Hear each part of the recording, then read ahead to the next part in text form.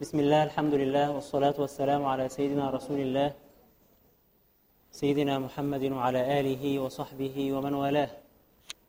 سبحانك لا علم لنا إلا ما علمتنا إنك أنت العليم الحكيم. سبحانك لا فهم لنا إلا ما فهمتنا إنك أنت الجواد الكريم. ربنا لا تزغ قلوبنا بعد إذ هديتنا وهب لنا من لدنك رحمة إنك أنت الوهاب. اللهم صل على سيدنا محمد في الأولين، وصل على سيدنا محمد في الآخرين، وصل على سيدنا محمد في كل وقت وحين، وصل على سيدنا محمد في الملأ الأعلى إلى يوم الدين. أما بعد، أنا ما توقعتش الحقيقة أن حد يجي النهاردة، لأن أنا عارف أنه اليوم دوت مقدس بالنسبة لناس كتير، خاصة البنات بيعملوا حاجات كده معينة. فالحمد لله ان انتوا تغلبتوا على هذه العادات وجيتوا، فده امر مبشر يعني. طيب، احنا كنا اخر حاجة قلناها وسألنا عليها في التكليفات هي ماذا؟ مهام الشيطان او رسالة الشيطان. لأن الشيطان منذ خلقه الله سبحانه وتعالى ورفض السجود لآدم عليه السلام، وهو الأمور في ذهنه في غاية الوضوح، فعلى طول مباشرة وضع الخط ووضع لنفسه رؤية ورسالة. فرؤية الشيطان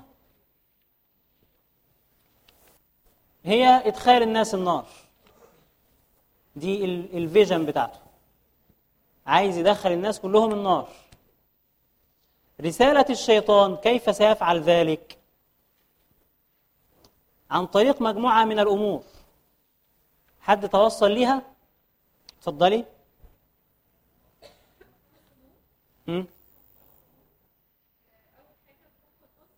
أيوة، لا كفاية تقولي بس العناوين. أحسنتي.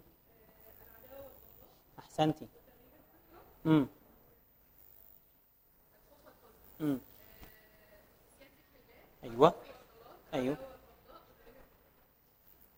أحسنتي، جزاكم الله خيرا. لكن في حاجات نسيتيها، ربنا يبارك فيكي. عايزين جايزة الأخت ديت، ما جبتش جوائز معايا النهاردة للأسف. طيب، في حد عايز يزود حاجة؟ اتفضلي. الإيه؟ الأمر بالفحشاء. أحسنتي. إيه كمان يا شباب؟ اتفضلي. المشاركة في الأموال والأولاد. ماشي، جميل. إيه كمان يا شباب؟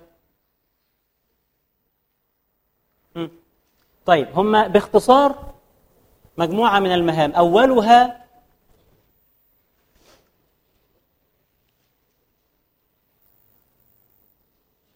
العمل على نسيان ذكر الله تعالى.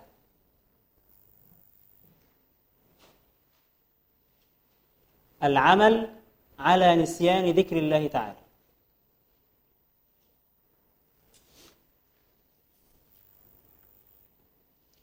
يقول الله تعالى: أعوذ بالله من الشيطان الرجيم، بسم الله الرحمن الرحيم. استحوذ عليهم الشيطان فأنساهم ذكر الله. طيب، الآن لما هذا العبد سينسى ذكر الله سبحانه وتعالى، سيصبح من الغافلين. سيصبح من الغافلين، الغافلين عن ذكر الله، عن عبادة الله، عن طاعة الله، الغافلين عن مهمتهم في الحياة، الغافلين عن هذا الدين، الغافلين عن الآخرة، الغافلين عن تقدم العمر، الغافلين عن الترقي لله سبحانه، عن الترقي في مدارج السالكين إلى رب العالمين. وبالتالي علاقة الناس بالله سبحانه وتعالى لأنهم أنساهم الشيطان ذكر الله ستكون في أسوأ ما يكون. يبقى العمل على نسيان ذكر الله تعالى. لذلك سيدنا النبي صلى الله عليه وسلم لما جه يتكلم عن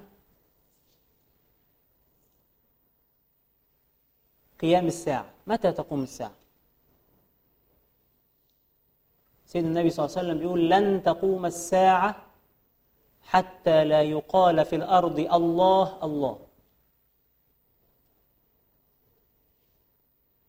يعني سيصبح الناس في حالة من الغفلة بحيث يصبح ذكر الله سبحانه وتعالى حاجة عجيبة، حاجة مش موجودة، حاجة نادرة. النبي صلى الله عليه وسلم بيعبر أيضا عن هذه الحالة، لأنه خد بالك معايا، النبي لما يقول لك لن تقوم الساعة حتى لا يقال في الأرض الله الله، مش معناها إن إحنا هنقول الله الله الله بلساننا بس. ذكر الله هذا مطلوب باللسان نعم، لكن ذكر الله باللسان هذا ما معناه؟ معناه إنه عندما أذكر الله بلساني سينطبع هذا على جوارحي، سينعكس على سلوكياتي وتعاملاتي مع الناس، ومن ثم سينطبع على بيئتي الصغيرة، أسرتي، مجتمعي. ده معناها. فلما يبقى فيه مجتمع فيه ذكر الله، ما معناها؟ إنه مجتمع غير غافل عن أوامر الله، عن نواهي الله سبحانه وتعالى. سيدنا النبي صلى الله عليه وسلم بيعبر أيضا عن هذه الحالة التي فيها نسيان الله سبحانه وتعالى، فبيقول إنه من علامات الساعة أن تفعل، أنا مش متذكر الحديث تحديدا، لكن معناه أن تفعل الفحشاء على الطرقات. يعني يبقى الواحد كده والعياذ بالله يفعل الفاحشة مع امرأة على قارعة الطريق قدام الناس، والناس راحة وجاية. وبيقول إنه أفضلهم الذي هو كأبي بكر فيكم من يأتي لهؤلاء الناس ويقول لهم هلا أخذت جانبا، يعني الدارة شوية في مكان فاضي هناك اهو. ده معناه إيه؟ وصول المجتمع لحالة من التردي الأخلاقي الذي يصبح فيه الدين غريبا، كما قال النبي صلى الله عليه وسلم. ماذا قال؟ بدأ الإسلام غريبا وسيعود غريبا كما بدأ، فطوبى للغرباء. فدي مهمة الشيطان. إزاي المجتمعات بتصل لهذا المنحدر؟ بأمور كثيرة، منها عمل الشيطان الدؤوب على أن ينسي البشرية الله عز وجل.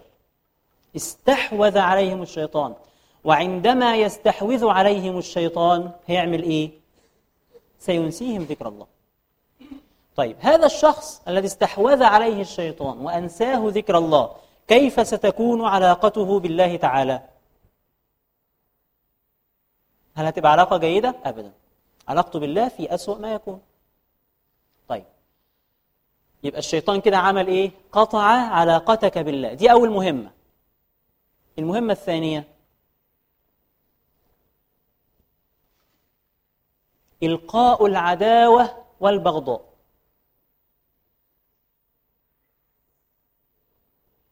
إلقاء العداوة والبغضاء بين الناس. يقول الله تعالى إنما يريد، هو عايز كده، إنما يريد. وإنما خد بالك، شوف إنما دي يعني فيها شيء من الحزم والتصميم على فعل هذا حصرا. إنما يريد الشيطان أن يوقع بينكم العداوة والبغضاء. يبقى الشيطان يريد أن يفعل ماذا؟ أن يقطع الأواصر بين الناس. فبعد ما قطع، نجح في أنه يقطع علاقتك بالله سبحانه وتعالى، يريد الآن أن يفعل ماذا؟ يقطع علاقتك بالناس. فتبدأ حضرتك تحمل كلام الناس لك وحديثهم معك وسلوكياتهم ونظراتهم وتصرفاتهم على أسوأ المحامل. فتبدأ تقول ده كان يقصد إيه من الكلام ده؟ أكيد كان يقصدني. فيحصل إيه؟ حاجز بينك وبين الناس. فيبقى فلان ده أنت زعلان منه لأنه قال كلمة أنت ظنيت إنه هو يقصدك بيها، وفلانة ديت أنت زعلانة منها لأنها من سنة ونص قالت حاجة يمكن كانت تقصدك فيها. وفلانة التانية بصت لبنتك بصة ما عجبتكيش، وفلانة التالتة مش عارف كانت بتعمل ايه فتجاهلتك ما بصتلكيش وهي بتتكلم، وهكذا وهكذا وهكذا. وكل ده تفسيرك انت للموقف، ممكن يكون حقيقة الموقف غير كده خالص. يعني انت تظن ان هو تجاهلك او تظن انه يقصدك وهو اصلا الموضوع مش في دماغه. طب انت منين جات لك الفكرة السيئة ديت؟ من عند الشيطان، عشان حضرتك يبقى في حاجز بينك وبين هؤلاء الناس، لأنه يريد أن يوقع بينكم العداوة والبغضاء. والأمر لن يتوقف الأمر على إنك فقط على مستوى الأفكار هتبقى متضايق من الناس دي. لا، ده ممكن الأمر بعد كده ياخد منحنيات أخرى. أنت الشخص ده خلاص ما بقيتش تستريح له، وبقيت كلامه تحمله على أسوأ المحامل، فكل لما تشوفه تتقبض وتتضايق ويجي لك اكتئاب منه من غير حتى ما يتكلم. إيه اللي هيحصل بعد كده؟ أي كلمة هيقولها هتبقى أنت واقف له عليها، فهتتخانقوا مع بعض لأتفه الأسباب، فيبقى في بينكم عداوة بغضاء قد تصل للدماء. مش كده ولا إيه؟ يبقى إنما يريد الشيطان أن يوقع بينكم العداوة والبغضاء. طيب، أي حد بيعمل في المجتمع المسلم على تفرقته يبقى ده من جنود إيه؟ على طول من جنود إبليس، على طول. ليه؟ لأن دي مهمة الشيطان، والشيطان مش هيجي لك يقول لك عادي هذا أو يعمل كده، لا، هو يجي لك يوسوس لك أو يوظف جنودا من عنده ليفرقوا المجتمعات الإسلامية عشان الناس تكره بعضها. ولما الناس تكره بعضها ويبدأوا ما يتكلموش مع بعض ولا يتحاوروا مع بعض ويتهموا بعض باتهامات، إيه اللي هيحصل؟ يبقى المجتمع مش هيقوم بهذا الشكل. مفيش مجتمع بيقوم بهذا الشكل أبدا. يبقى الشيطان ماذا فعل؟ قطع علاقتك بالله وقطع علاقتك بالناس، فأنت حضرتك أصبحت إيه؟ عايش في عالم خاص بيك، هتعمل فقاعة كده وتعيش فيها لوحدك منعزل عن المجتمع. طب هل دي العيشة دي هتنفع؟ مش هتنفع، مش هتنفع. فهتلاقي نفسك دخلت في حالة، إن الإنسان مدني بطبعه، هتلاقي نفسك دخلت في حالة من الحزن والاكتئاب. ليه؟ لأن أنت لا تعرف ربنا سبحانه وتعالى، علاقتك بربنا مش جيدة، وعلاقتك بالناس بقت تضغط على أعصابك، فتدخل في حالة الحزن والاكتئاب والخوف، لأن هؤلاء الناس مش مصدر أمان ليك. وهذا تحديدا ما يريده الشيطان، ودي مهمته الثالثة: إدخال الحزن والخوف على قلوب الناس. إدخال الحزن والخوف على قلوب الناس. يقول الله عز وجل: إنما ذلكم الشيطان ماذا يفعل؟ يخوف أولياءه. ويقول الله عز وجل: ليحزن الذين آمنوا، ليحزن الذين آمنوا وليس بضارهم شيئا إلا بإذن الله. فأنت لما علاقتك تصل بالناس كده، علاقتك بربنا تبقى بهذا الشكل، يبقى على طول تلقائيا تلاقي نفسك قاعد حزين مكتئب كاره الدنيا كاره نفسك كاره الناس. يبقى ساعتها الانتحار سهل جدا، أو حاجة طبيعية جدا لهذا، أو الكفر حاجة طبيعية برضو جدا لهذا. عشان كده هذه هي المهمة الرابعة من مهام الشيطان، إنه يوقع الناس في ماذا؟ في الكفر. يقول الله عز وجل: إذ قال كمثل الشيطان إذ قال للإنسان ماذا؟ إذ قال للإنسان اكفر. يبقى الشيطان عايزنا إيه؟ عايزنا نكفر. ما هو الكفر برضه مش هيجي مرة واحدة، الكفر ده هيجي عبر مراحل، عبر الاستراتيجيات التي يتبعها الشيطان معنا، عبر خطوات معينة. فهو في قيامه بهذه الرسالة يتبع معك أسلوب ماذا؟ الخطوات. وربنا سبحانه وتعالى قال لنا: ولا تتبعوا خطوات الشيطان. فالشخص اللي بيكفر بعد إيمان، الشخص الذي لا يكون راضيا عن الله عز وجل فينتحر مثلا، أو يبقى كلامه كله كلام كفر والعياذ بالله، عدم رضا بقضاء الله وقدره، أو عدم رضا عن حاله، أو عدم رضا عن عياله، أو عدم رضا عن ماله أو وضعه أو كذا إلى آخره. بيصل لهذه الدرجة مش مرة واحدة، لا، عبر مراحل وخطوات. كذلك من رسائل الشيطان التي بها يستعين على كل ما سبق: قطع العلاقة بالله، قطع العلاقة بالله، إفساد أخلاق المجتمعات، الكفر بالله، إلقاء العداوة والبغضاء. أسلوب عجيب جدا وهتستغربوا جدا لما أنا أقول لكم عليه. من وسائله أيضا وأساليبه العمل على التعري.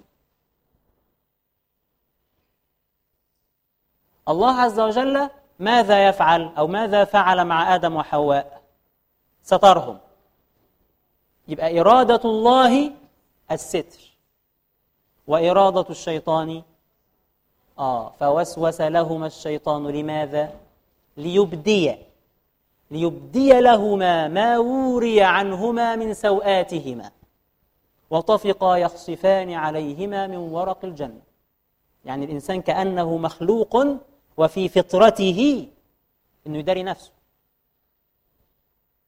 وهذا ما يريده الله عز وجل منا. العري اللي في المجتمعات إذا انتشر فهو وسيلة لفساد الأخلاق، وهو وسيلة لغضب الله، وهو وسيلة لإفساد العلاقات بين الناس. نعم، فإذا هذه هي مهام الشيطان. نقولها تاني بسرعة: نسيان ذكر الله تعالى وطاعته، إلقاء العداوة، إدخال الحزن والخوف، الكفر، العري. جاوبنا على السؤال كده الحمد لله. الحمد لله. نستكمل بقى مع بعض فيما بدأناه في الكتاب.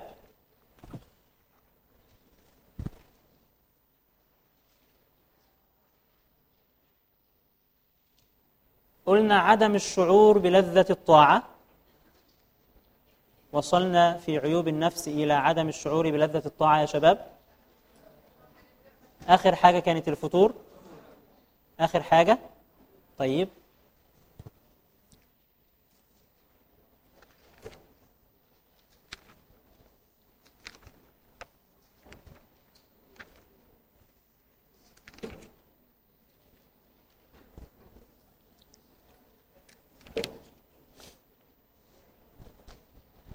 نعم. قال أبو عبدالرحمن السلمي رضي الله عنه ونفعنا بعلومه في الدارين آمين: ومن عيبها، يعني ومن عيب النفوس، أن يطيع فلا يجد لطاعته لذة. يبقى الواحد فينا بيطيع ربنا سبحانه وتعالى ولا يجد لذة العبادة. طيب، ما هي لذة العبادة؟ الراحة أثناء العبادة، الفرح بالعبادة، الاستبشار بالعبادة، الأنس بالعبادة، الشوق إلى العبادة، تعلق قلبك بالعبادة. كل ده معناه، أو كل ده بيجمع حاجة اسمها لذة العبادة. طيب، يبقى ده من عيوب النفس. يعني أنت بتطيع لكن ما وصلتش لهذه الدرجة، لدرجة أنك تأنس بالعبادة وتتمنى العبادة وتفرح بالعبادة وتشتاق إلى أداء العبادة وتحب العبادة وتفرح بالعبادة. ما وصلتش لهذه الدرجة. وذلك لشوب طاعته بالرياء. طب إيه السبب؟ لأنه إذا عرف السبب بطل العجب. فإيه السبب بقى؟ أنا بعبد الله، أطيع الله تعالى، لكن لا أجد لطاعتي لذة. من أسباب هذا إن الواحد يكون مرائي، يعني يعمل هذه العبادات وهو يرجو مدح الناس، وهو يرجو نفعا من الناس، وهو يراقب الناس ماذا سيقولون عني. فأنت كده قلبك مش في العبادة، أنت قلبك فين؟ مع الناس. حتى وإن كان الناس مش موجودين، حتى وإن كان الناس مش موجودين، أنت قلبك متعلق بالناس خلاص، مش مع ربنا، مش في العبادة. فبيقول لك هنا إيه؟ وذلك لشوب طاعته بالرياء. طاعة مشوبة يعني مختلطة بماذا؟ بالرياء الذي هو عمل العمل لغير وجه الله تعالى. وذلك لشوب طاعته بالرياء وقلة إخلاصه، يعني هو عنده شوية إخلاص وشوية رياء جنبه، فبالتالي لا يجد لطاعته لذة، لأن ربنا سبحانه وتعالى أغنى الشركاء عن الشرك. فمن عمل عملا أشرك فيه غيري فهو إلى من أشرك. طيب، يبقى ده سبب. يبقى السبب الأول ماذا؟ شوب الطاعة بالرياء. السبب الثاني ترك سنة من السنن.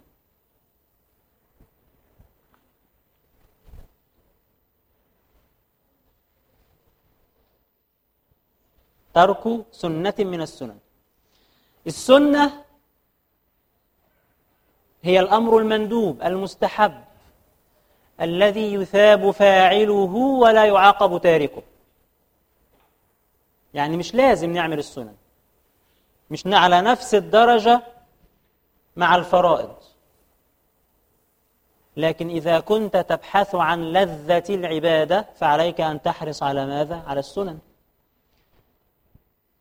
وعلشان الإسلام يساعدنا في إيجاد لذات العبادات، الله عز وجل جعل السنن من جنس العبادات. يعني أنت لو جاي من بيتك كده على طول، أو جاي من شغلك على طول ورحت داخل صلاة الظهر، أنت دخلت الصلاة وأنت دماغك شغالة في اللي كنت فيه، فتخلص الصلاة وتمشي وأنت ما دخلتش الصلاة أصلا، أنت إيه حركات وخلاص. لذلك ربنا وسيدنا النبي صلى الله عليه وسلم قالوا لنا على سنن قبلية، والصلوات كلها عندها سنن قبلية، فيها سنن قبلية. فالظهر كم ركعة؟ 2 مؤكدين و4 غير مؤكدين. العصر 4 غير مؤكدين، لكن في بعد العصر حاجة؟ لا، ما فيش. المغرب في قبليه 2 مؤكدين، وفي 2 بعدين غير مؤكد، قبل المغرب 2 غير مؤكدين وبعديه 2 مؤكدين. العشاء في قبليه برضه، وهكذا. فالسنن كلها من جنس ماذا؟ العبادات، حتى يتهيأ القلب لماذا؟ للدخول في العبادة. فتبقى أنت كأن هذه السنن مرحلة وسطى، إذا سرحت تسرح في السنة التي هي أصلا مش فرض، والتي فعلتها أنت متطوعا زيادة من عندك، فأنت هتثاب في كل الأحوال عليها، حتى وإن قصرت فيها فأنت مثاب لأنها مش فرض، فما حصلش أي تقصير فيها. حتى إذا أقيمت الصلاة وبدأت في الصلاة دخلت إلى الصلاة بقلب صاف، لأنك عديت على فلتر الأول. فلتر إيه؟ السنن. الصيام، سيدنا النبي صلى الله عليه وسلم كان في الشهور صياما. شهر إيه؟ شعبان، عشان يهيئ نفسه لماذا؟ ويعلم الأمة. يعلم الأمة ماذا؟ التهيئة قبل الدخول في رمضان. الله عز وجل شرع الزكاة وشرع معها ماذا؟ الإنفاق والصدقة، وهكذا. فكل العبادات فيها سنن من جنسها. الحج في قبليه العمرة، أو في معاه العمرة، وهكذا. فهتلاقي دايما كده. ليه؟ علشان الواحد يدخل في العبادة بحيث يجد لذة العبادة، فداخل فيها بذهن صاف ذاكر لربه سبحانه وتعالى، أو بذهن ذاكر لربه سبحانه وتعالى، خاضع لربه سبحانه وتعالى، صاف من مشاكل الدنيا وشوائبها، فيركز في الكلام اللي بيقوله، فيطلع من الصلاة فعلا اتصل بالله سبحانه وتعالى، يطلع من شهر رمضان فعلا كان شهر رمضان زاد لما بعده، يخرج من الزكاة وهو الحمد لله طهر ماله بالفعل، وهكذا. يبقى إذن ترك السنن سبب من أسباب ماذا؟ من أسباب عدم وجدان لذة الطاعة. طيب، كيف نداوي هذا؟ يقول: ومداواتها، يعني مداواة هذه الحالة، ومداواتها مطالبة النفس بالإخلاص. يبقى أنت على طول في حالة جهاد مع نفسك، تطالب نفسك بألا تركز إلا مع ربها سبحانه وتعالى.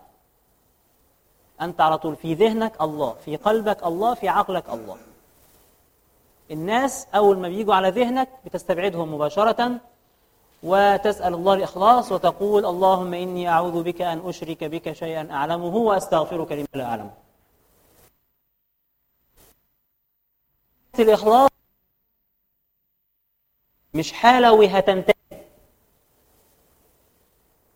لا، ده أنت هتفضل كده في جهاد مع نفسك حتى الموت، هتفضل باستمرار في حالة صراع، إخلاص والرياء، إخلاص والرياء، إخلاص والرياء كده. فما تفكرش إنك هتيجي في يوم وتقول الحمد لله خلاص بقيت من المخلصين. مفيش كده. كل ما أنت حي فأنت في صراع مع نفسك ومع الشيطان.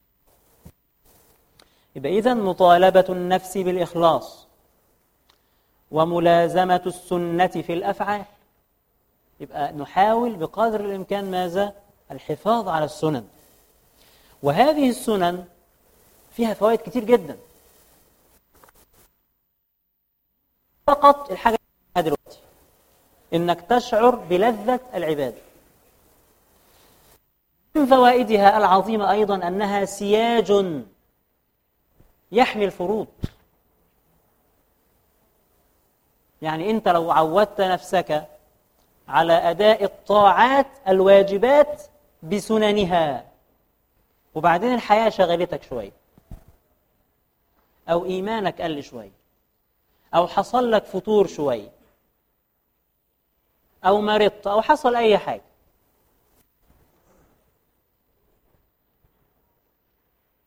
هيكون التقصير فين؟ في السنن.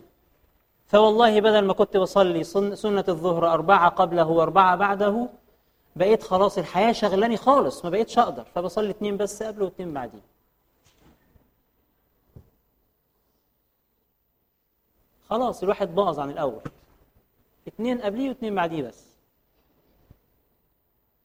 بعد ما كنت بصوم 25 يوم من شعبان، أو بصوم 28 يوم من شعبان ما عدا ليلة الشك لأن الصيام فيها مكروه، خلاص بقيتش أقدر غير أصوم 15 يوم بس، يوم ويوم فقط، لأن خلاص الجسم تعب وكبرنا وخلاص حسن الختام بقى. فكده لما الدنيا تاخدك هتلاقي التقصير بقى فين؟ لما صحتك تضعف يبقى التقصير فين؟ في السنن. لكن لو أنت أصلا مظبط نفسك على الحركرك، يعني أنت الفروض بس، حد يجي يقول لك طب يعني أي حاجة كده جنبها، لا والله والحمد لله على كده فيما رزق. وده ما نقدرش نقول له حاجة، يعني الشخص اللي بيعمل كده ما نقدرش نقول له حاجة، لأنه جاء أعرابي إلى النبي صلى الله عليه وسلم فقال له: يا رسول الله دلني على عمل يدخلني الجنة ويباعدني عن النار. فالنبي صلى الله عليه وسلم قال له: صل الصلوات في مواعيدها، اشهد أن لا إله إلا الله محمد رسول الله، أدي الزكاة، صم رمضان، حج البيت إن استطعت إليه سبيل. فالأعرابي ده يقول لسيدنا النبي إيه؟ يقول له: والله لا أزيد على هذا ولا أنقص، يعني هعمل الفرائض بس. سيدنا النبي يقول له إيه؟ يقول له أفلح إن صدق، وفي رواية دخل الجنة إن صدق. وفعلا أنت إذا التزمت بالفرائض فقط خلاص، السنن لا يعاقب تاركها. بس هل هتقدر تحافظ على دي كده على خط مستقيم واحد؟ يعني الدنيا دي ما فيهاش مشاكل خالص، ما فيهاش انشغالات خالص، ما فيهاش هموم خالص، وإذا حصلت الحاجات دي معقولة مش هتأثر على عباداتك، تبقى مش إنسان، يعني مش إنسان طبيعي. لأن إحنا ناس طبيعيين، ففي سنن، فإذا انشغلنا، إذا ضعفت قوانا، إذا الدنيا خدتنا، إذا إيماننا قل، يبقى قصرنا فين؟ في السنن. لكن لو أنت مظبط نفسك على الفرائض هتبص تلاقي نفسك مع الهموم والمشاكل وتراكم الحياة عليك بقيت تقصر فين؟ في الحاجة الوحيدة اللي بتعملها، في الفرائض، ومن غير سابق إنذار.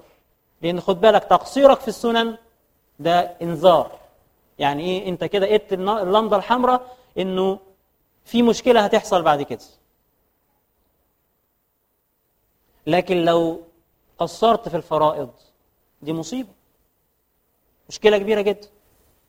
وهكذا. يبقى إذن ملازمة السنة في الأفعال. يبقى السنن أدائها يا جماعة أولا يشعرني بلذة الطاعة والعبادة. 2 سياج يحمي ماذا؟ يحمي الفرائض. وتصحيح مبادئ أموره ليصح له منتهاها.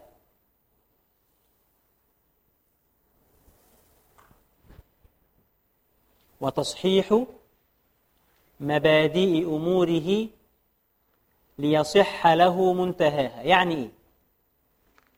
صلوا على سيدنا النبي عليه الصلاة والسلام.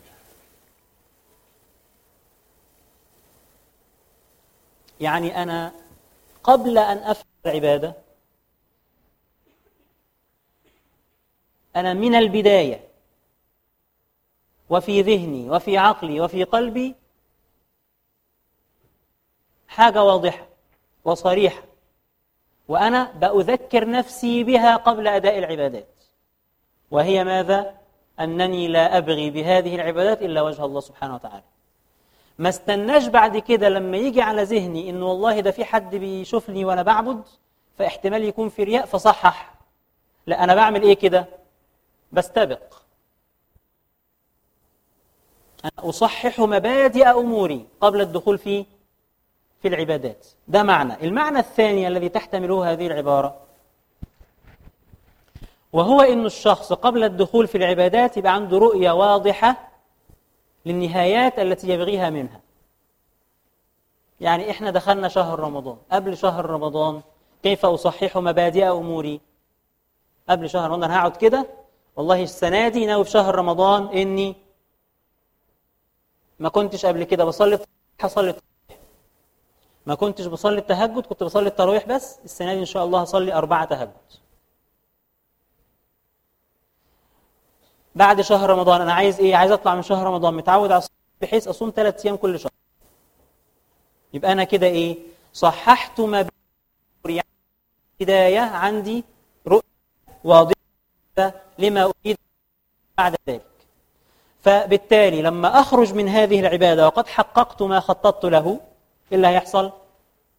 هشعر بقيمة ما فعلت، أبقى فرحان بالحاجة اللي أنا عملتها، أشعر بلذة هذه العبادة. واضح كده يا شباب؟ يبقى إذن نقرأ كده الكلام تاني ونشوفه. ومن عيبها أن يطيع فلا يجد لطاعته لذة، وذلك لشوب طاعته بالرياء وقلة إخلاصه في ذلك أو ترك سنة من السنن. ومداواتها مطالبة النفس بالإخلاص وملازمة السنة في الأفعال وتصحيح مبادئ أموره ليصح له منتهاها. طيب، يقول والدكتور عمرو علاء فين؟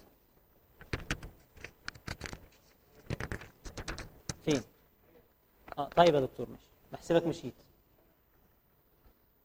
طب ما يتفضل هنا يا فندم. طيب، ومن عيوبها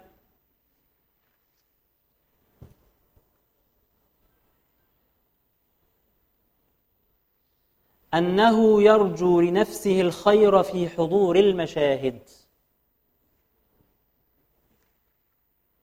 ومن عيوب النفس أنه يرجو لنفسه الخير في حضور المشاهد،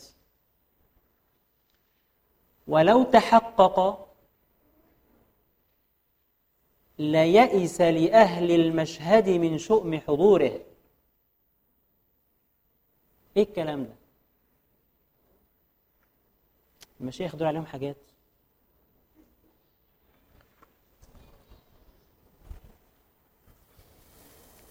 ما هي المشاهد؟ طبعا مش المشاهد السينمائية أكيد. ما هي المشاهد؟ المشاهد المراد بها هنا مجالس الخير. مجالس الخير يعني درس علم، مجلس ذكر،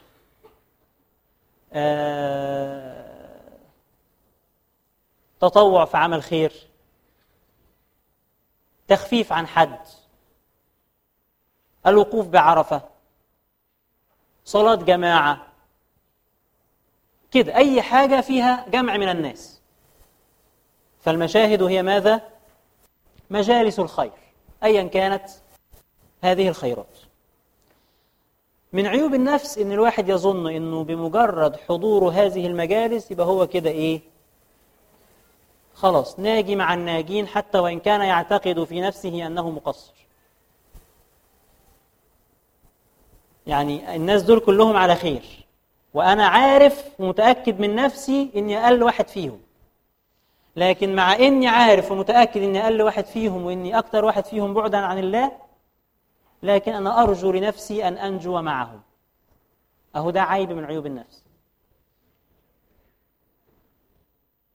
طبعا ده مش أسوأ من إن الواحد يظن إن هم هينجوا بيه هو. يعني هو يظن إن هو إيه أحسن واحد في القعدة الحلوة ديت،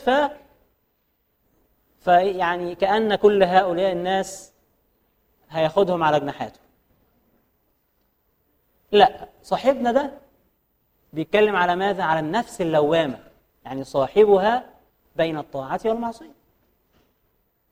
فالمفروض أنه شخص طائع لله لكنه مقصر. فهذا الشخص الطائع المقصر عندما يشهد مجالس الخير وهو يعلم في نفسه التقصير، يقول لك أنا إن شاء الله طالما بحضر مع الناس الطيبين دول يبقى أنا كمان إن شاء الله هبقى معاهم في الجنة. أهو ده عيب من عيوب النفس. لماذا هو عيب من عيوب النفس؟ إنه هذا الاعتقاد سيجعلك تكتفي بحضور مجالس الخير بس. مجرد الحضور ده في حد ذاته صار هدفا، بينما الهدف من حضور مجالس الخير إيه؟ إنك تتغير، إنك ترتقي، إنك تصير أفضلهم وأحسنهم، مش إنك بس تبقى جنبهم وخلاص. فالاكتفاء بحضور مجالس الخير لن يغيرك، لن يغير عيوبك، هتظل كما أنت. اقعد كده احضر مجالس الخير دي 20 سنة، هتبقى زي ما خرجت زي ما دخلت، مفيش تغيير. طيب، ومن عيوبها أنه يرجو لنفسه الخير في حضور المشاهد. طيب، لو هو بقى شخص يعني قلبه صاحي، يبقى قلبه ده شغال إزاي؟ يقول لك ولو تحقق ليئس لأهل المشهد من شؤم حضوره. يعني هيقول أنا أخشى ألا يقبل الله بسبب وجودي بينهم.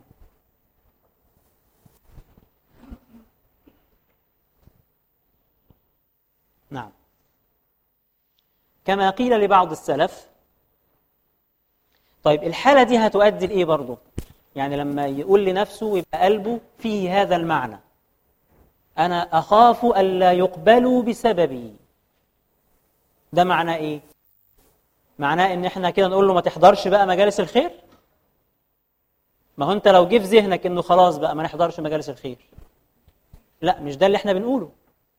اللي إحنا بنقوله إنك يبقى قلبك فيه كده وتحاول أن تصلح ذاتك وتصحح من مسيرتك وترتقي بنفسك وتذكر الله في غفلاتك وتطيع الله بعد عصيانك وتستغفر الله سبحانه وتعالى بعد ذنوبك وهكذا.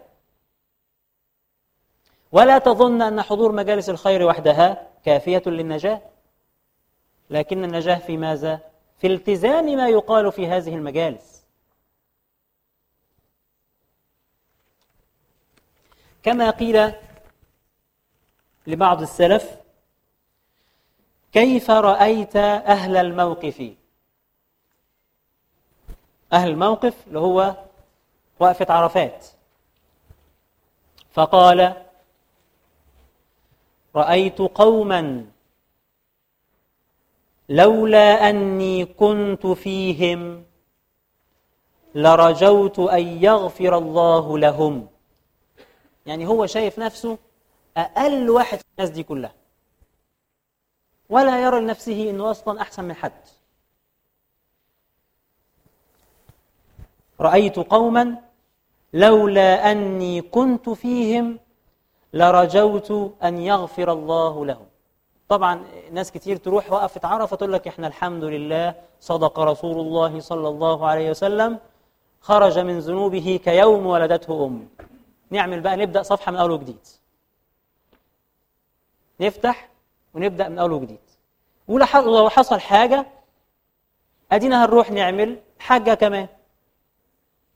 ده إيه؟ ده واحد ضامن إنه اتغفر له. ده حال أهل العصر. لكن حال السلف الصالح الذين مدحهم سيدنا النبي صلى الله عليه وسلم: خير الناس قرني ثم الذين يلونهم ثم الذين، ده كان حالهم. إن الواحد منهم عارف نفسه، فمركز مع نفسه مش مركز مع الناس. لولا أني كنت فيهم لرجوت أن يغفر الله لهم. بيقول: هكذا يكون ظن أهل اليقظة بأنفسهم.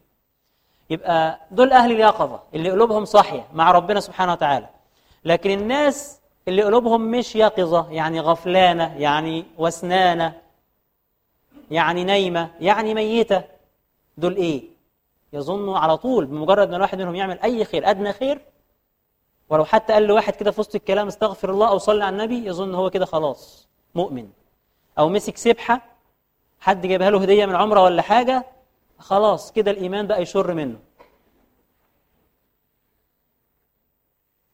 هكذا يكون ظن من؟ يكون ظن أهل اليقظة بأنفسهم. أنت لا تظن أنك أحسن من حد. طيب، دواء هذه الحالة ودواؤها أن يعلم أن الله عز وجل وإن غفر له ذنوبه، يعني هنفترض وهذا سيحدث وهذا واقع وهذا حقيقي، إن ربنا كريم جواد سيغفر لك. وسيدنا النبي صلى الله عليه وسلم قال على مجالس الخير، يعني مجالس العلم هذه وغيرها: هم القوم لا يشقى بهم جليسهم. فصدق رسول الله. واللي هيروح يحج أو يعتمر، اللي هيروح يحج أو يعمل عمرة، صدق رسول الله: العمرة والعمرة كفارة لما بينهما. مش ده اللي احنا بنتكلم فيه، مش ده المعنى اللي احنا بنتكلم فيه. ودواؤها أن يعلم أن الله عز وجل وإن غفر له ذنوبه، ربنا غفر لك نعم، لكن هل أنت عملت المعاصي دي ولا لا؟ عملتها، وربنا شافك وأنت بتعملها ولا لا؟ شافك. هتقابله إزاي بقى؟ حتى وإن غفر لك، فقد رآه مرتكبا على الخطايا والمخالفات. يعني ربك اللي غفر لك نعم غفور رحيم، لكن هتقابله بأي وش؟ هو ده اللي بيتكلموا فيه أهل الله. أهل الله هؤلاء يتحدثون عن هذه المعاني.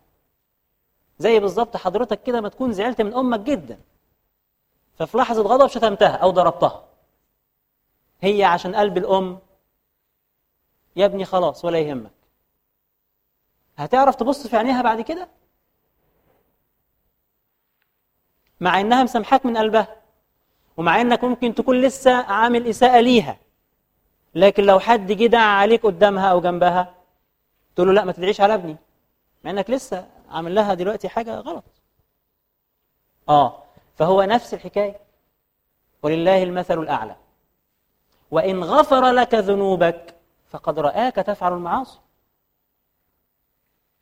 فيستحي من ذلك ويسيء الظن بنفسه، كما قال الفضيل بن عياض رضي الله عنه: وسوءتاه منك وإن غفرت. يعني يكسوفي حتى وإن سمحتني، وسوءتاه منك وإن غفرت، وذلك لتحققه بعلم الله له ونظره إليه، لأنه يعلم أن الله رآه وهو يفعل هذه المعاصي. نسأل الله سبحانه وتعالى أن يسترنا جميعا. صلوا على سيدنا النبي صلى الله عليه وسلم. طيب، احنا النهاردة الحقيقة هو آخر يوم في دورة التزكية 1، وأردناه أن يكون يوما مميزا. ففي مجموعة من الحاجات الإدارة جزاها الله خيرا جهزتها لحضراتكم، وإحنا أيضا جهزنا لكم فقرة مميزة مع أخونا الدكتور عمرو. لكن قبلها في ناس من حضراتكم كانوا سألوا على أنشطة مدرسة شيخ العمود. شيخ العمود مدرسة أو مؤسسة غير ربحية، مهمتها أو رسالتها هي نشر العلوم الإسلامية لغير المتخصصين فيها. يعني بنعمل دروس وحلقات ودورات ومجالس ومحاضرات وندوات. لماذا؟ لنشر العلم الإسلامي في الأمة.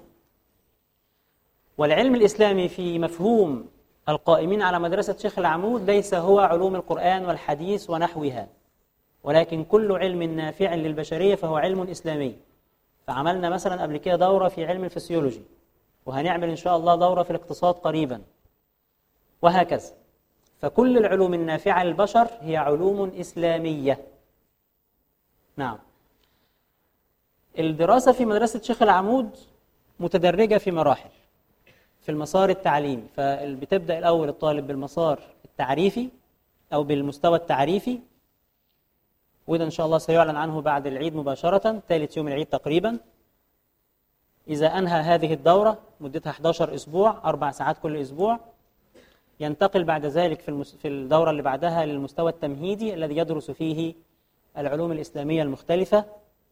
وغالب المدرسين عندنا والمحاضرين والمشايخ وأعضاء هيئة التدريس أساتذة في جامعة الأزهر أو مشايخ من المتميزين الباحثين في دار الإفتاء أو الأئمة والخطباء ونحوهم من الأزهريين. وهكذا يتدرج الطالب من المستوى التعريفي إلى المستوى التمهيدي إلى المستوى المبتدئ إلى المتوسط إلى المتقدم. الثلاث مستويات الأولى مستويات ثقافية، يعني لغير المتخصصين. المستوى المتوسط والمتقدم هي مستويات للمتخصصين. فإحنا عندنا رؤية إن إحنا نريد أن نخرج لهذه الأمة علماء في كل التخصصات. إحنا بدأنا وحطينا نواة وما زلنا شغالين. ما عندناش إلى الآن طلبة في المستوى المبتدئ ولا المستوى المتوسط ولا المتقدم، ما زال كل الطلبة اللي عندنا في المستوى التمهيدي.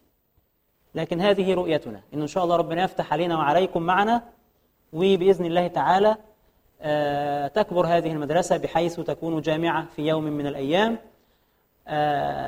وستكون جامعة مميزة بإذن الله تعالى لإخراج متخصصين. وإحنا حتى من ضمن الحاجات اللي إحنا بنحلم بيها إن يكون في جائزة نوبل باسم شيخ العمود بإذن الله تعالى. هذا أمر. الأمر الثاني أمر يعني ده المسار نعم، ده المسار التعليمي. في مسار آخر اسمه المسار التثقيفي.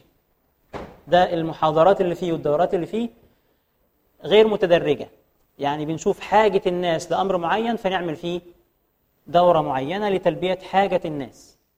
فبنعمل مثلا دورات في 10 المبشرون بالجنة وسيدات بيت النبوة علشان نعطي للشباب والبنات نماذج وقدوات من الناس اللي هم يجب أن يكونوا بالفعل نماذج وقدوات. بنعمل مثلا دورات في السيرة النبوية، دي في المسار التثقيفي. بنعمل مثلا دورات في علم الفلك، أو دي إن شاء الله هنعملها قريبا بإذن الله، هذه ستكون أيضا في المسار التثقيفي، وهكذا. فعندنا مسارين، مسار تعليمي ومسار تثقيفي. ثم هناك مسار آخر سيبدأ إن شاء الله، هو مسار المجالس. وهذه المجالس ستكون في علوم المقاصد الثلاث، اللي هي علم العقيدة، وده في مجلس شغال من شهرين تقريبا لكن لم يعلن عنه بشكل رسمي.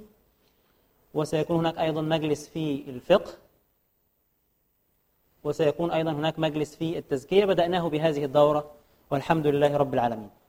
هذه الدورة انتهت اليوم، وإن شاء الله هيكون في تزكية 2، واللي يرغب من حضراتكم الاستمرار معنا فيها هيسجل اسمه، علشان عدد المقاعد انتوا عارفين انه بيكون محدود. بيسجل اسمه عند الإدارة، أو أظن هيمرروا على حضراتكم ورقة الآن، فهيسجل اسمه بحيث يكون يعني حاجز مقعد في الفترة القادمة. الموعد سيكون يوم السبت بعد العيد، مش السبت اللي بعد العيد مباشرة، اللي بعديه أو يمكن اللي بعديه كمان، لسه هنأكد عليكم، يعني هتتابعوا إن شاء الله الصفحات اللي على الفيسبوك. الموعد هيكون السبت من الساعة 2 للساعة 4. السبت من 2 ل 4، والسبت أظن أجازة، والموعد إن شاء الله مناسب.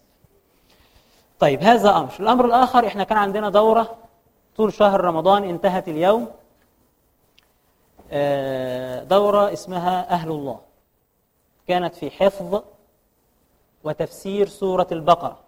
الحمد لله رب العالمين، في ناس دخلوا معنا هذه الدورة ما كانوش حافظين حاجة خالص في سورة البقرة، خرجوا منها وهم حافظين جزئين. وفي ناس الحمد لله حفظوا السورة كلها، وفي ناس حفظوا جزء ونص، والحمد لله فسرنا معهم جزء ونص أيضا من سورة البقرة. عايز حضراتكم، طبعا كان في منهم مواهب ما شاء الله، وناس أصواتها في القرآن جميلة، منهم أختنا الصغيرة الأستاذة الواعدة الأستاذة ندى. فإن شاء الله حضراتكم هتسمعوا منها جزء من القرآن، أو مش جزء طبعا يعني 8/4، لكن جزء يعني قطعة من القرآن. ثم بعد ذلك في أمر آخر، مفاجأة أخرى، فانتظروها. اتفضلي يا أستاذة ندى. عايزين كرسي يا شباب. فمن تعجل في يومين فلا إثم عليه، ومن تأخر فلا إثم عليه، لمن اتقى.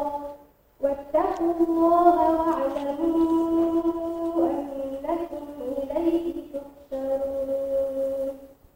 ومن الناس من يعجبك قوله في الحياة الدنيا ويشهد الله على ما في قلبه وهو ألد الخصام.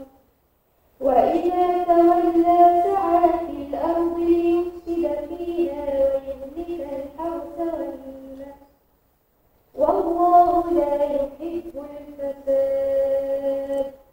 وإذا قيل له اتق الله أخذته العزة بالإثم فحسبه جهنم ولبئس المهاد. ومن الناس من يشري نفسه ابتغاء مرضات الله، والله رؤوف بالعباد. يا أيها الذين آمنوا ادخلوا في السلم كافة ولا تتبعوا خطوات الشيطان، إنه لكم عدو مبين. فإن زللتم من بعد ما جاءتكم البينات فاعلموا أن الله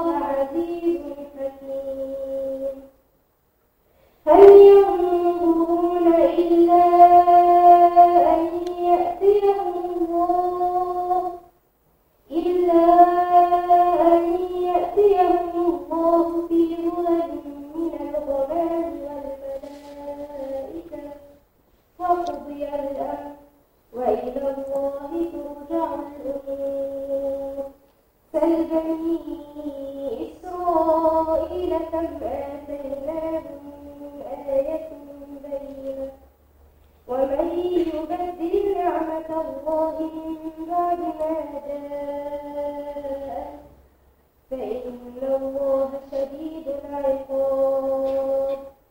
زين للذين كفروا الحياة الدنيا ويسخرون من الذين آمنوا والذين اتقوا فوقهم يوم القيامة والله يرزق من يشاء بغير حساب. كان الناس أمة واحدة فبعث الله النبيين مبشرين ومنذرين وأنزل معهم الكتاب بالحق ليحكم بين الناس فيما اختلفوا فيه وما اختلف فيه إلا الذين أوتوه من بعد ما جاءتهم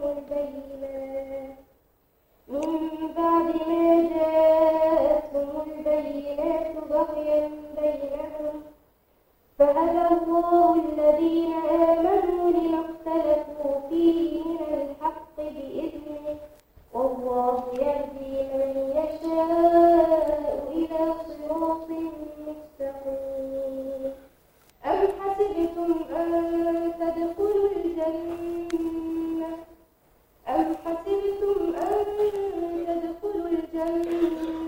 ولما يأتكم مثل الذين خلوا من قبلكم مستهم البأساء والضراء وزلزلوا حتى يقول الرسول والذين آمنوا معه متى نصر الله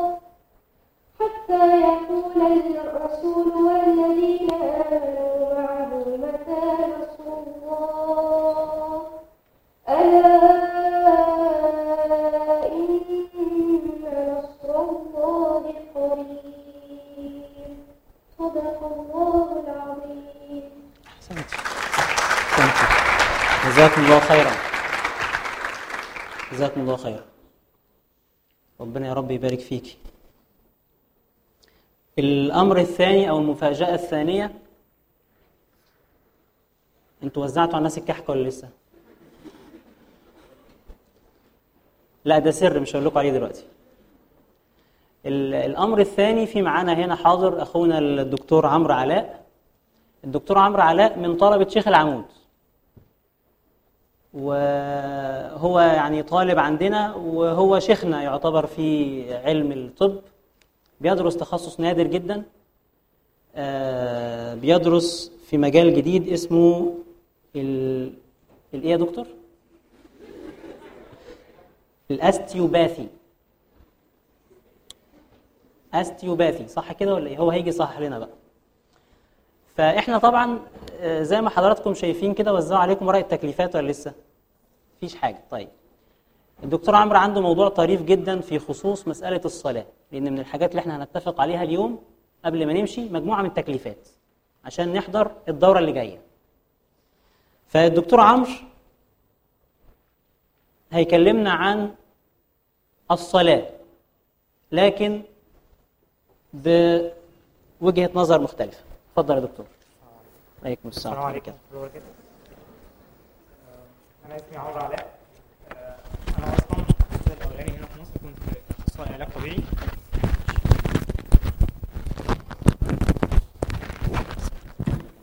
مش محتاج أنا ده صح؟ مش محتاج أنا ده.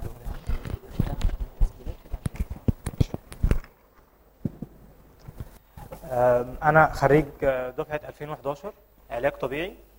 دفعة 2011 خريج دفعة 2011 علاج طبيعي جامعة 6 أكتوبر. الحمد لله ربنا وفقني، كنت من أوائل دفعتي.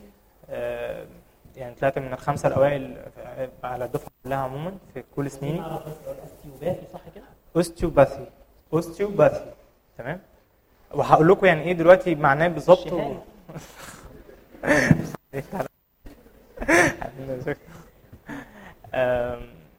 طبعا لما طلعت واشتغلت وكده، طبعا احنا يعني زي حاجات كتير هنا في مصر بنطلع بنشتغل فيها ما بيبقاش هو ده الحاجه اللي احنا كنا عايزينها. يعني بتبقى داخله المجال او كلنا بنبقى داخلين المجالات اللي احنا عايزينها، بس مش هو ده اللي انت كنت بتحلم بيه. فانا من صغري الحمد لله كنت بحب مهنه الطب، فربنا انعم عليا الحمد لله بعد ما اتخرجت وخلصت. في دكتور اسمه دكتور هشام خليل، هو من كان دكتور علاج طبيعي برضه، بس كان في امريكا بقاله 25 سنه او 30 سنه. الدكتور ده جه هنا مصر، بقاله هنا موجود حوالي 9 سنين في الشرق الاوسط، وكان بيتكلم عن مجال جديد اسمه الاوستيوباثي. كلمه اوستيوباثي، اوستيو يعني كلمه، يعني معناها بترجمتها بالانجلش يعني ستراكشر، يعني بناء بالعربي، وباثي يعني مرض في البناء. فكره يعني الاوستيوباثي ايه؟ انه بيتعامل على البادي سيستمز كلها مع بعض، يعني كوان يونت. يعني انا ما بتعاملش، ما فيش حاجه اسمها عندي دكتور اعصاب ودكتور بطنه ودكتور مخ واعصاب او دكتور عظام، لا ما فيش حاجه اسمها كده. احنا كل جسمنا واحده تمام، وكله بيخدم على بعضه. فهو ببساطه شديده جدا الدكتور بياخد العيان كله على بعضه، بيفضل يفحص العيان لغايه ما يوصل للنقطه اللي بدأ منها المشكله. كويس؟ المجال ده نادر جدا في العالم، في 5% بس من الاطباء في العالم هم اللي دخلوه. الحمد لله ربنا وفقني دخلت فيه، ومن اول ما سمعته على فكره هو طبعا يعني الحمد لله دي صعوبات شويه كتير هنا في مصر، سواء تكلفاته الماديه او يعني انا ما بدرسش هنا في مصر، او انا بدرس بره، سواء تكلفته الماديه او ان هو مش معترف به هنا في الشرق الاوسط لسه او الكلام ده، لكن ان هو مجال فعلا يستحق ان الواحد يدخله، لانه تفكيره عالي جدا. ان انا بتعامل ازاي ابدا يعني اشخص المرض. انا ده بعد الطب 5 سنين بعد الطب. بكام في السنه تقريبا؟ في السنه تقريبا بحوالي 1260 استرليني، بزياده 5% كل سنه. يعني يعني في الاخر مثلا في اخر السنين بتاعتي مثلا ممكن ادفع 2000 استرليني حاجه زي كده، يعني في حدود، في المصري في حدود بيوصل 25 30 في السنه يعني كده. تمام. هو طبعا يعني ده يعني احنا برضو يعني كاي حد برضو بحارب عشان اعمل الكلام ده. تمام. لكن هي الفكره في الموضوع فعلا ان انا من اول ما سمعت الدكتور وهو بيتكلم معانا عن المجال ده، فعلا جه في دماغي على طول بسم الله الرحمن الرحيم، لان هو كان بيتكلم على يعني كان بيتكلم على ازاي مثلا ان جسم الانسان فيه حاجات مشابهه منه في الكون. زي مثلا على سبيل المثال اذا افترضنا مثلا ان نقدر نقول الكباري المعلقه اللي تم ان هي انشائها دلوقتي مثلا، دي لو احنا جينا اصلا هي موجوده في جسم الانسان عن طريق حاجات معينه موجوده في جسم الانسان، زي الجلد بتاع حضراتكم في حاجه اسمها فاشيه. تمام. دي غشاء مبطن لكل الجسم او واخد الجسم كله. الغشاء ده لو انا شلت حضراتكم منه، يعني شلت العظم بتاع حضراتكم، هيدوني نفس الشكل بتاعكم. ده الغشاء اللي مسؤول عن ان هو يحافظ على مرونتك وفي نفس الوقت قوتك. يعني احنا ماشيين بنبقى ببقى مرن، انا جلدي مرن وفي نفس الوقت قوي. ما انا مش آلة. الغشاء ده ببساطه شديده جدا، حضرتك لما انا ادوس على ايديا هنا، انتوا بتحسوا، ما بتحسش بالقوه كلها هنا، بيحصل توزيع للقوه على كل الدراع. فعشان كده ما حدش بيحس بسهوله الا لما كانت الضربه جامده قوي. حتى لو الضربه جامده ربنا سبحان الله بيخلينا نمتص الضربه، جسمنا كله بيمتص الضربه. كويس. فده كان موجود منه مثال، ده زي مثال الكباري المعلقه. تمام. فده تعريف كلمه اوستيوباثي. المجال ده اصلا انشأه واحد هو راهب في كنيسه امريكيه، كان اسمه اندرو تايلور ستيل. الراجل دوت كنت انا اتكلمت مع دكتورنا شيخنا الدكتور احمد الدمنهوري، كان قال لي انه هم كمان يعني الرهبان والقساوسه بيستخدموا زي علم الكلام والحاجات دي اللي بتبقى موجوده عندنا وبياخدوها وان هم يطلعوا منها العلوم. انا اصلا من اول الحاجات اللي شدتني من اول ما سمعت الكلام، شديت جدا ان انا لازم ادخل المجال ده واصريت ان انا اكمل فيه. كان انه احنا احق الناس بالكلام ده، احنا المسلمين ربنا انعم علينا بعلماء، ويعني فعلا يعني لما سيدنا علي يقول وفيك انطلى العالم الاكبر، شوفوا من كام سنه، من 1400 سنه قال الكلام ده. من 1400 سنه بيقول قال حاجه زي دي، واحنا لسه الغرب بيكتشفوها ولسه بيبتدوا يفكروا في انه ياخدوا الانسان على بعضه ويبصوا للكون بنظره مختلفه. الحاجه الثانيه ان المجال ده موجود بره بقاله 200 سنه، وجاي هنا الشرق الاوسط لسه بقاله، يعني لسه انا الدفعه رقم 3 فيه. كويس؟ يعني كميه التاخر اللي احنا فيها وكميه الفكر، هو طبعا واحد بيتعامل على اساس عالي جدا من التفكير، لان هو ما بيتعاملش. ان هقول لكم دلوقتي، انا هشرح لكم حاله ببساطه شديده جدا، هشرح لكم حاله توضح لكم فكره الموضوع ايه. تمام؟ يعني يبقى اول حاجه بيتعامل على انه على البادي سيستمز كلها، يعني بيتعامل على ان الجسم كله 1 يونت، على ان هو وحده واحده.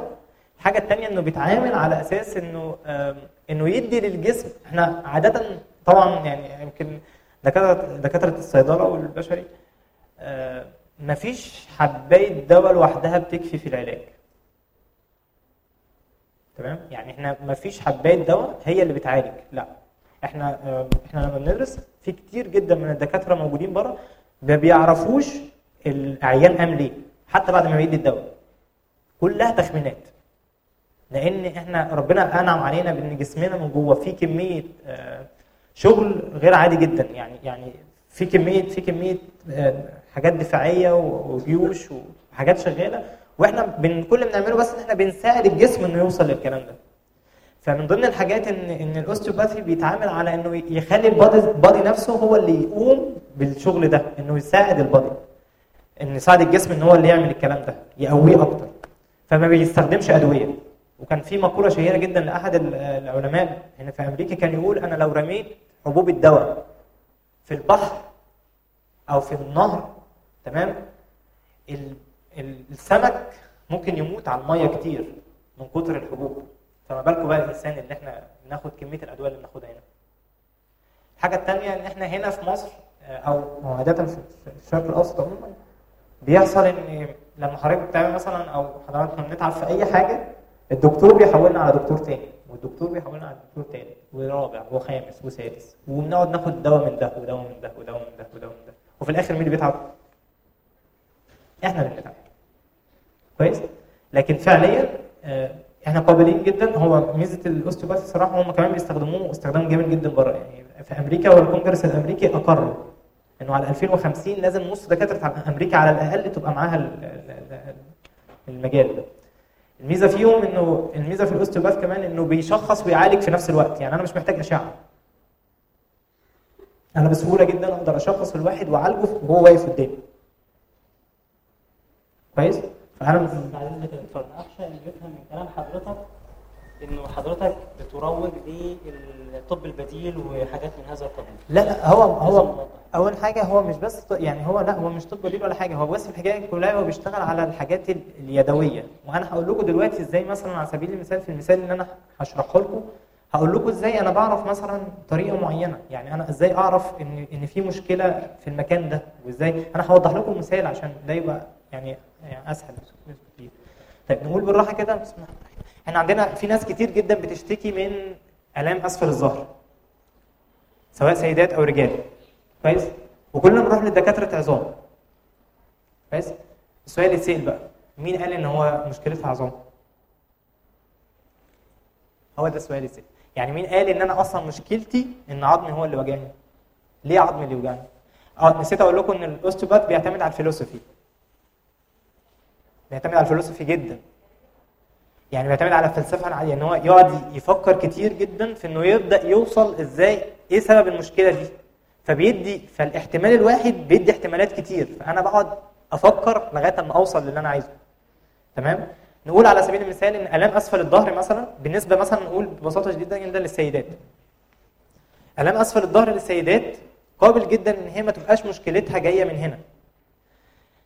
السيدات او الرجال عموما كل احشاء البطن، تمام، موجوده قدام الظهر وماسكه في الظهر. الظهر بتاعنا هو عمود الاساس. كويس؟ فهي ماسكه في الظهر. يعني لو انا واحد اهوت وممسوك فيا حبل من قدام، واللي هناك شد الحبل عليا وانا اتهزيت او وقعت، انتوا كلكم هتجروا على اللي وقع. بس مش هو المشكله فيا انا، المشكله في اللي شادد. فهمتوني؟ تمام؟ طيب دي مثلا دي حاجه بسيطه بس جدا. تمام. الحاجه الثانيه مثلا على سبيل المثال، او دي كنت حاجه حابب ان انا اقولها لكم، ان احنا جسمنا ربنا بيقول بسم الله الرحمن الرحيم ان الله يحب الذين يقاتلون في سبيله صفا كانه بنيان مرصوص.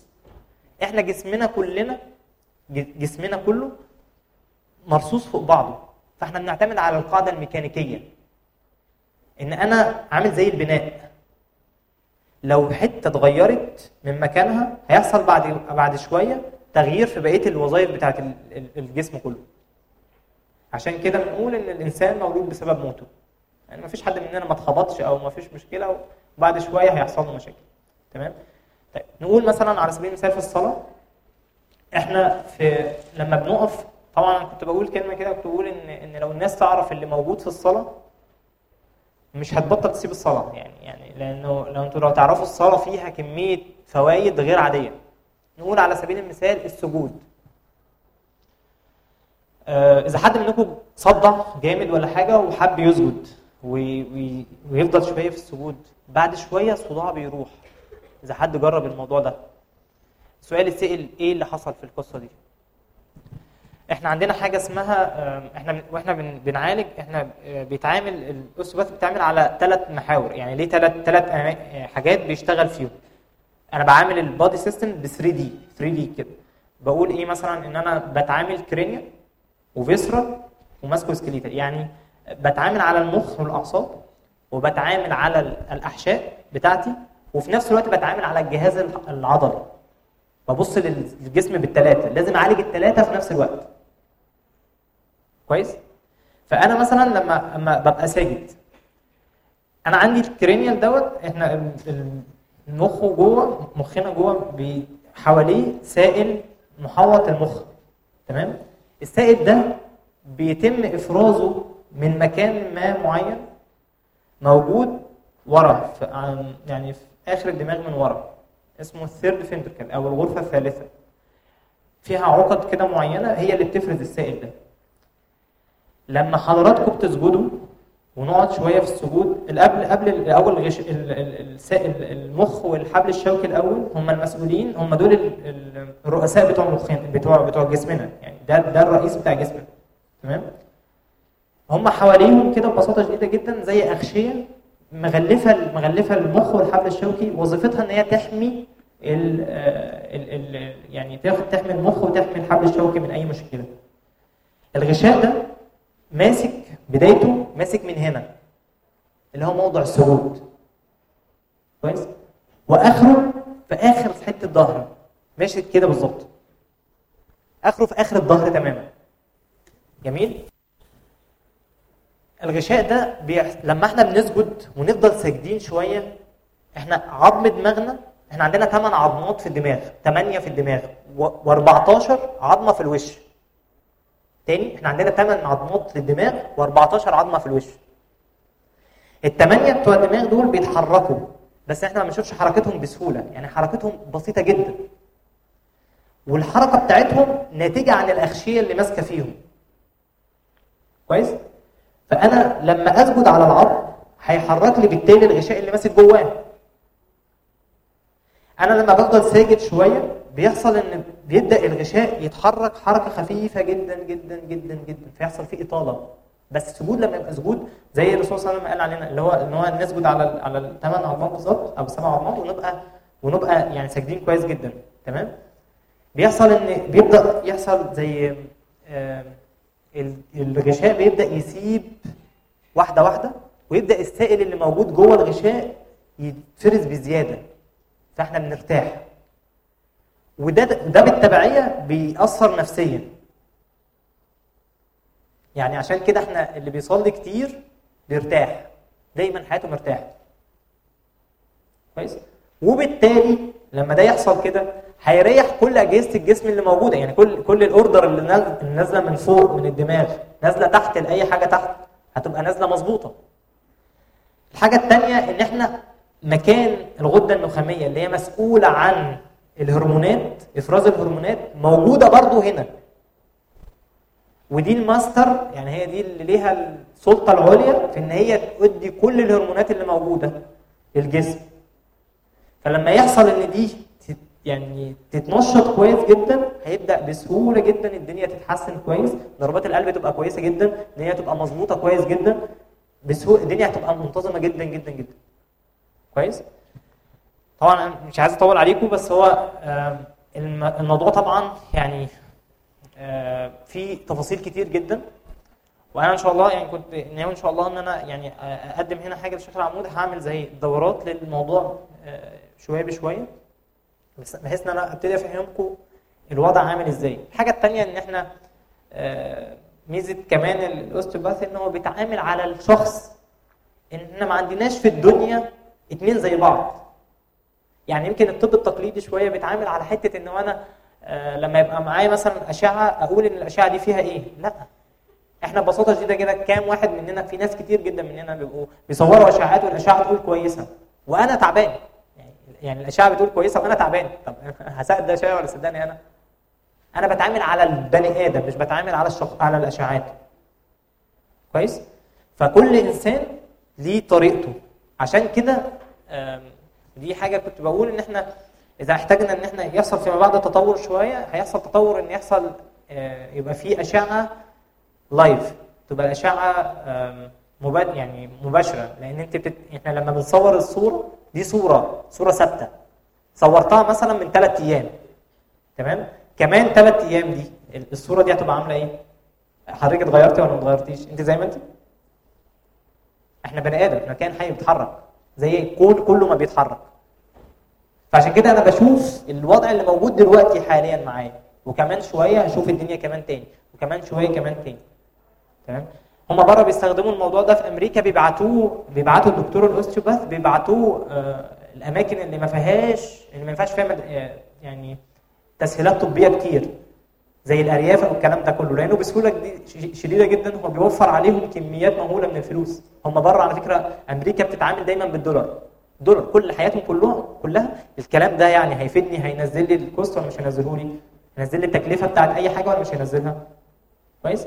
ده بقى فعلا بجد بينزل التكلفه بطريقه مش طبيعيه، لانه بيظبط الدنيا كويس جدا، وبيظبط بيشتغل على كل اجزاء الجسم مع بعض في نفس الوقت. تمام؟ بس ان شاء الله يعني في القريب العاجل ان شاء الله، يعني اسف على الاطاله الاول عشان بس افهمكم الموضوع، ويعني في القريب العاجل ان شاء الله ربنا يكرم نعمل ان شاء الله دوره ان شاء الله. هو بمناسبه نتيجه الثانويه العامه، فاحتمال الناس تقول لك طب ازاي اقدم في الموضوع دوت؟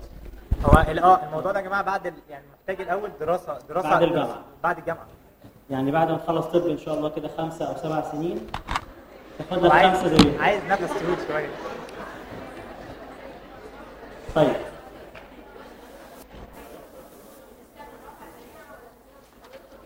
كل حاجه، ما هو انا عن طريق ايديا انا بسهوله جدا. طيب مش علاج طبيعي. طيب ممكن يبقى في حوار ثنائي بين حضرتك والدكتور بعد كده. طيب في امر يا اخوانا، انه حضراتكم جميعا بما انكم الان طلبه في شيخ العمود، فاحنا عندنا يوم الخميس القادم زي النهارده حفل ختام الموسم. هيبدأ الحفل الساعة 4 وينتهي الساعة 8 مساء. فإن شاء الله حضراتكم موجودين فيه جميعا بإذن يوم الخميس في هذا المكان الساعة 4 تماما بإذن الله تعالى. أمر آخر وهو إنه إحنا بفضل الله تعالى الآن عندنا مقر في حد تبرع به لشيخ العمود في مصر الجديدة، أظن في ما بين مصر الجديدة وألف مسكن. هذا المقر يحتاج إلى إنه يتفرش، ففرشه تقريبا بعد ما سألنا هيتكلف تقريبا 100-150 ألف جنيه. فاللي يرغب بالتبرع فعندنا سهم العلم ممكن يتبرع، وجزاه الله خير. هذا المكان ستعقد فيه الدورات، يعني جزء كبير من دورات الموسم القادم ستكون في هذا المكان، والفلوس دي تتصرف على فرش المكان. هيتفرش في المكان دوت بنفس نظام القاعة اللي حضراتكم بتشوفوها فوق. الطريقه المقاعد الشلك الكرسي الكذا، بحيث يبقى الشكل يعني بيدل على مدرسه شيخ العمود.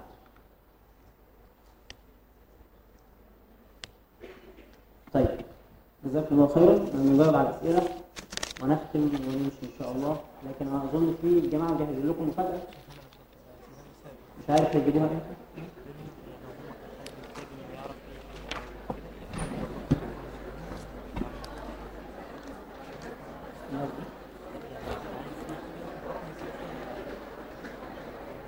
طيب صلوا على النبي. بخصوص دورة التزكية تاني يا شباب، بخصوص دورة التزكية تاني، دورة التزكية هذه احنا لم ننتهي من الكتاب بعد. هذا الكتاب لسه فيه محتاج 8 مرات كمان على الأقل، معرفش هينتهي في 8 مرات ولا لأ، لكن احنا هنعلن عن يعني تزكية 2 إن شاء الله. هتتابعوا الصفحات وتلاقوا، لكن مبدئيا اللي ناوي يكمل معانا في الموعد اللي احنا قلنا لحضراتكم عليه بيسجل اسمه بره، بحيث يبقى له الأولوية لما نبدأ إن شاء الله. امرأة محافظة على الفروض والزكاة والصدقات وبر زوجها ووالديها عندما يدفع عليها زوجها وتصلي أو تقوم بأي عبادات. صلى على النبي يا جماعة.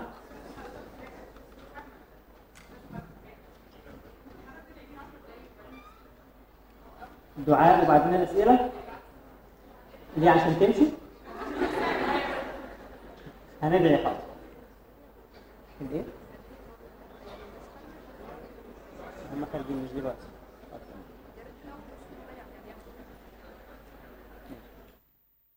الإدارة بتقول لحضراتكم كل واحد منكم ليه هدية بره وهو خارج هياخدها. طبعا ما تخرجوش دلوقتي. وهندعي إن شاء الله بس مش دلوقتي برضه. أو تقوم تحسوا بإيه؟ تحسوا بأن زوجها رآها حيث أن زوجها ملتزم دينيا ويفرح لأبائها بشكل جيد. هي تفرح لأنه هيفرح. هل هذا من الرياء الخفي؟ لو كانت ستفرح لمجرد أن زوجها سيفرح فقط وده هيخليها قريبة من قلبه ويحبها وكده، يبقى هذا من الرياء. لكن لو هي هتفرح لأن زوجها سيفرح الذي فرحه ورضاه عنها يرضي الله، يبقى ليس من الرياء. شايفين اللفة عاملة ازاي؟ كيف استطيع الوصول للدكتور عمرو؟ الدكتور عمرو ادي لهم تليفونك يا دكتور، بس كده انت مش هتلاقي. انا ما عنديش مشكله يا جماعه، انا ما عنديش طيب ممكن الدكتور يديكم رقم تليفونه واللي عايز يكتبه، واللي عايز يتواصل معاه بعد كده يتواصل معاه بالايميل او بالتليفون. ماشي، ممكن حتى مليهم. طب ماشي. التليفون بتاعي 0114 38 93 961. تمام. 0114 38 93 961. انا دلوقتي في الدراسه بتاعتي، فانا اذا ما قدرتش ان انا اتعامل مع الموضوع، انا ان شاء الله اقدر ان انا يعني اوديكم الاساتذه اللي يقدروا يتعاملوا مع الموضوع كويس. الايميل عمرو عبد خد اكتبها وبعدين مليهم كده.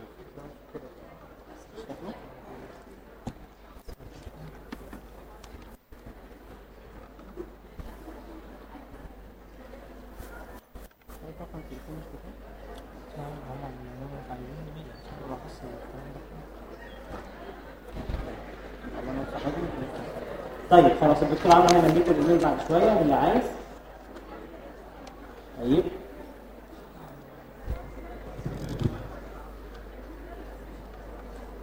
شكرا جزاكم الله خيرا. جزاكم يا فندم، كل جزء الله او كل جزء الله.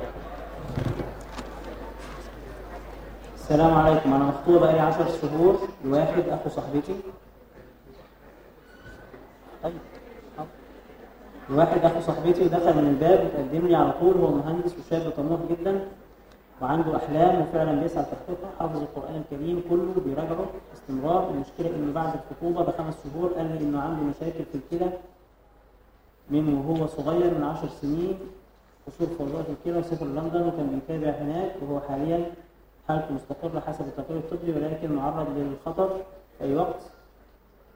بعد عدد سنين، وذلك طبعا بأمر ربنا. المشكلة لما أهلي عرفوا الموضوع رافضين رفض تام إن أكمل معاه، عشان ما قالش على الموضوع ده من الأول وما كانش صريح، بس أنا مش عايزة أسيبه. هو محترم وبيراعي ربنا فيه. أمي على طول زعلانة مني، خايفة لو كملت واتجوزته أبقى غضبت أمي.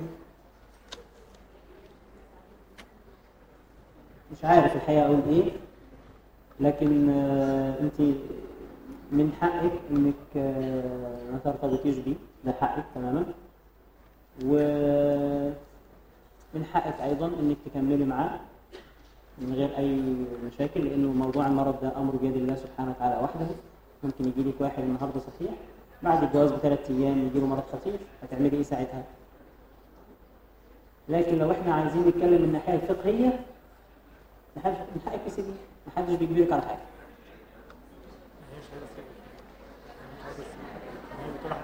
لو هتغضب أمها اقنعي أمك، لو أنت عايزاه خلاص اقنعي والدتك وكلميها وقولي لها الكلام دوت، إن والله شخص كويس وأنا مقتنعة بيه، والمرض ده بيد الله، والحياة والموت بيد الله وكذا، لحد ما ترضى عنك وما تبقاش زعلانة منك. هل إيقاف عمل الخير خوفا من كلام الناس رياء؟ نعم، من الرياء.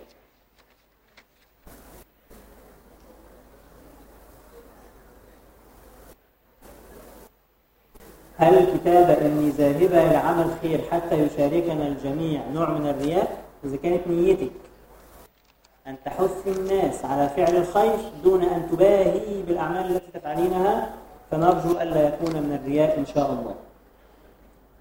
هل يجوز دمج النية في الصدقة؟ بمعنى لو أخرجت صدقة لأمي وأبي متوفين؟ نعم، يجوز في النوافل والصدقات جمع النوايا، لكن في الفرائض لا.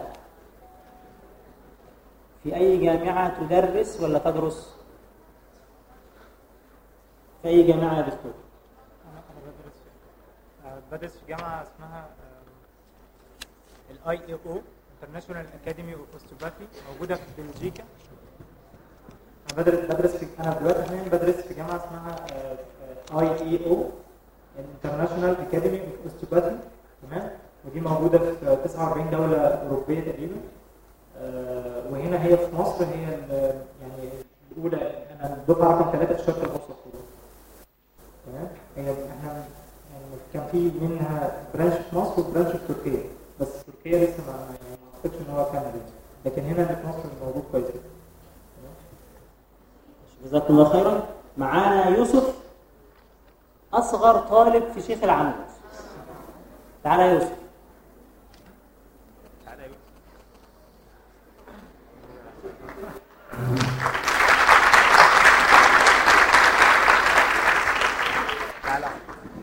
تعالى يا يوسف. ده حلو. يوسف كان حاضر معانا دورة أهل الله، وما شاء الله عليه يعني يحفظ قدرا لا بأس به من القرآن، ويا ريت كده يسمعنا كده حبة صغيرين، مش كتير يا يوسف. كل سنة وأنت طيب.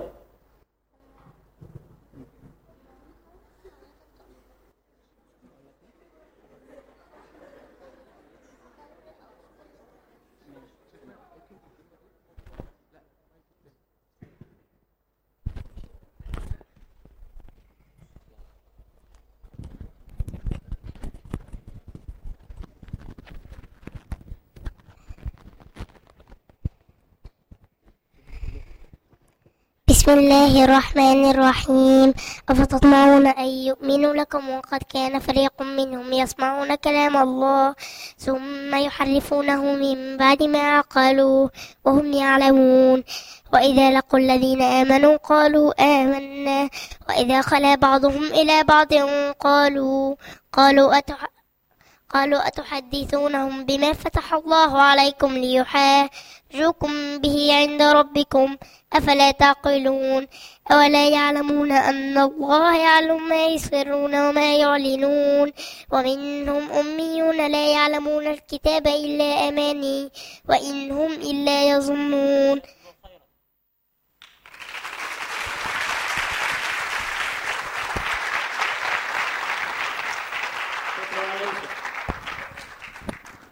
طبعا كان معانا في الدورة، كل شوية يدخل ويخرج يروح رازع الباب. فجزاكم الله خيرا يا يوسف، كان عامل لنا جو الحقيقه في القعده، بس هو ما شاء الله عليه يعني حاجه، يعني ان شاء الله يبقى شيخ من مشايخ العمود في يوم من الايام. طيب زميل جاهز؟ الايميل بتاعي يا جماعه عمرو AMR دوت آلاء ALAA دوت @91@gmail.com. تاني عمرو AMR دوت آلاء ALAA دوت ABD91@gmail.com. جزاكم الله خيرا. طيب الساعة الآن كم؟ 6. هنختم الآن بالدعاء، وإن شاء الله تعالى نلتقيكم يوم الحفل. اللهم صل على سيدنا محمد في الأولين، وصل على سيدنا محمد في الآخرين، وصل على سيدنا محمد في كل وقت وحين، وصل على سيدنا محمد في الملأ الأعلى إلى يوم الدين. اللهم لا تدع لنا ذنبا إلا غفرته، ولا هما إلا فرجته، ولا مريضا إلا شفيته، ولا مبتلا إلا عافيته، ولا طالبا إلا نجحته، ولا أسيرا إلا فككت أسره. اللهم اغفر لنا وارحمنا، وعافنا واعف عنا، وعلى طاعتك أعنا، ومن شر خلقك سلمنا. اللهم اغفر لنا ذنوبنا وإسرافنا في أمرنا، وثبت اللهم على الحق أقدامنا، وانصرنا على القوم الكافرين، وانصرنا على القوم الكافرين. ربنا لا تزغ قلوبنا بعد إذ هديتنا، وهب لنا من لدنك رحمة إنك أنت الوهاب. اللهم اجعل القرآن العظيم ربيع قلوبنا، وجلاء همومنا، ونور أبصارنا، وانشراح صدورنا. اللهم ذكرنا منه ما نسينا، وعلمنا منه ما جهلنا، وارزقنا تلاوته آناء الليل وأطراف النهار على الوجه الذي يرضيك عنا. اللهم كن لنا ولا تكن علينا، اللهم كن لنا ولا تكن علينا. اللهم خذ بأيدينا إليك، اللهم خذ بأيدينا إليك، أخذ الكرام عليك، أخذ الكرام عليك، أخذ الكرام عليك. اللهم احشرنا مع النبيين والصديقين والشهداء والصالحين. اللهم احشرنا مع النبيين والصديقين والشهداء والصالحين. اللهم تقبل صيامنا، اللهم تقبل صيامنا، وصلاتنا وصلاتنا، وقيامنا وركوعنا وسجودنا وسائر أعمالنا. اللهم لا تخرجنا من هذا الشهر إلا مغفورا لنا، اللهم لا تخرجنا من هذا الشهر إلا مغفورا لنا، اللهم لا تخرجنا من هذا الشهر إلا مغفورا لنا. اللهم اجعلنا من عتقائك من النار ومن المقبولين، اللهم اجعلنا من عتقائك من النار ومن المقبولين. اللهم اجعل جمعنا هذا جمعا مرحوما، اللهم اجعل جمعنا هذا جمعا مرحوما، وتفرقنا من بعده تفرقا معصوما. ولا تجعل فينا ولا بيننا ولا حولنا شقيا ولا محروما، ولا تجعل فينا ولا حولنا شقيا ولا محروما، برحمتك يا أرحم الراحمين. اللهم فرج هم المهمومين، ونفس كرب المكروبين. اللهم فرج عن إخواننا، اللهم كن لهم يا رب العالمين. اللهم فرج هم أخينا أنس السلطان، اللهم فرج هم أخينا أنس السلطان وسائر إخوانه يا رب العالمين. اللهم كن لشيخ العمود، اللهم أعلي هذا الصرح، اللهم اصنعه على عينيك، اللهم اصنعه على عينيك. اللهم وفق طلابه ومشايخه وسائر الحضور يا رب العالمين. وصل اللهم على سيدنا محمد وعلى آله وصحبه وسلم، وجزاكم الله خيرا. كل سنة وحضراتكم بخير.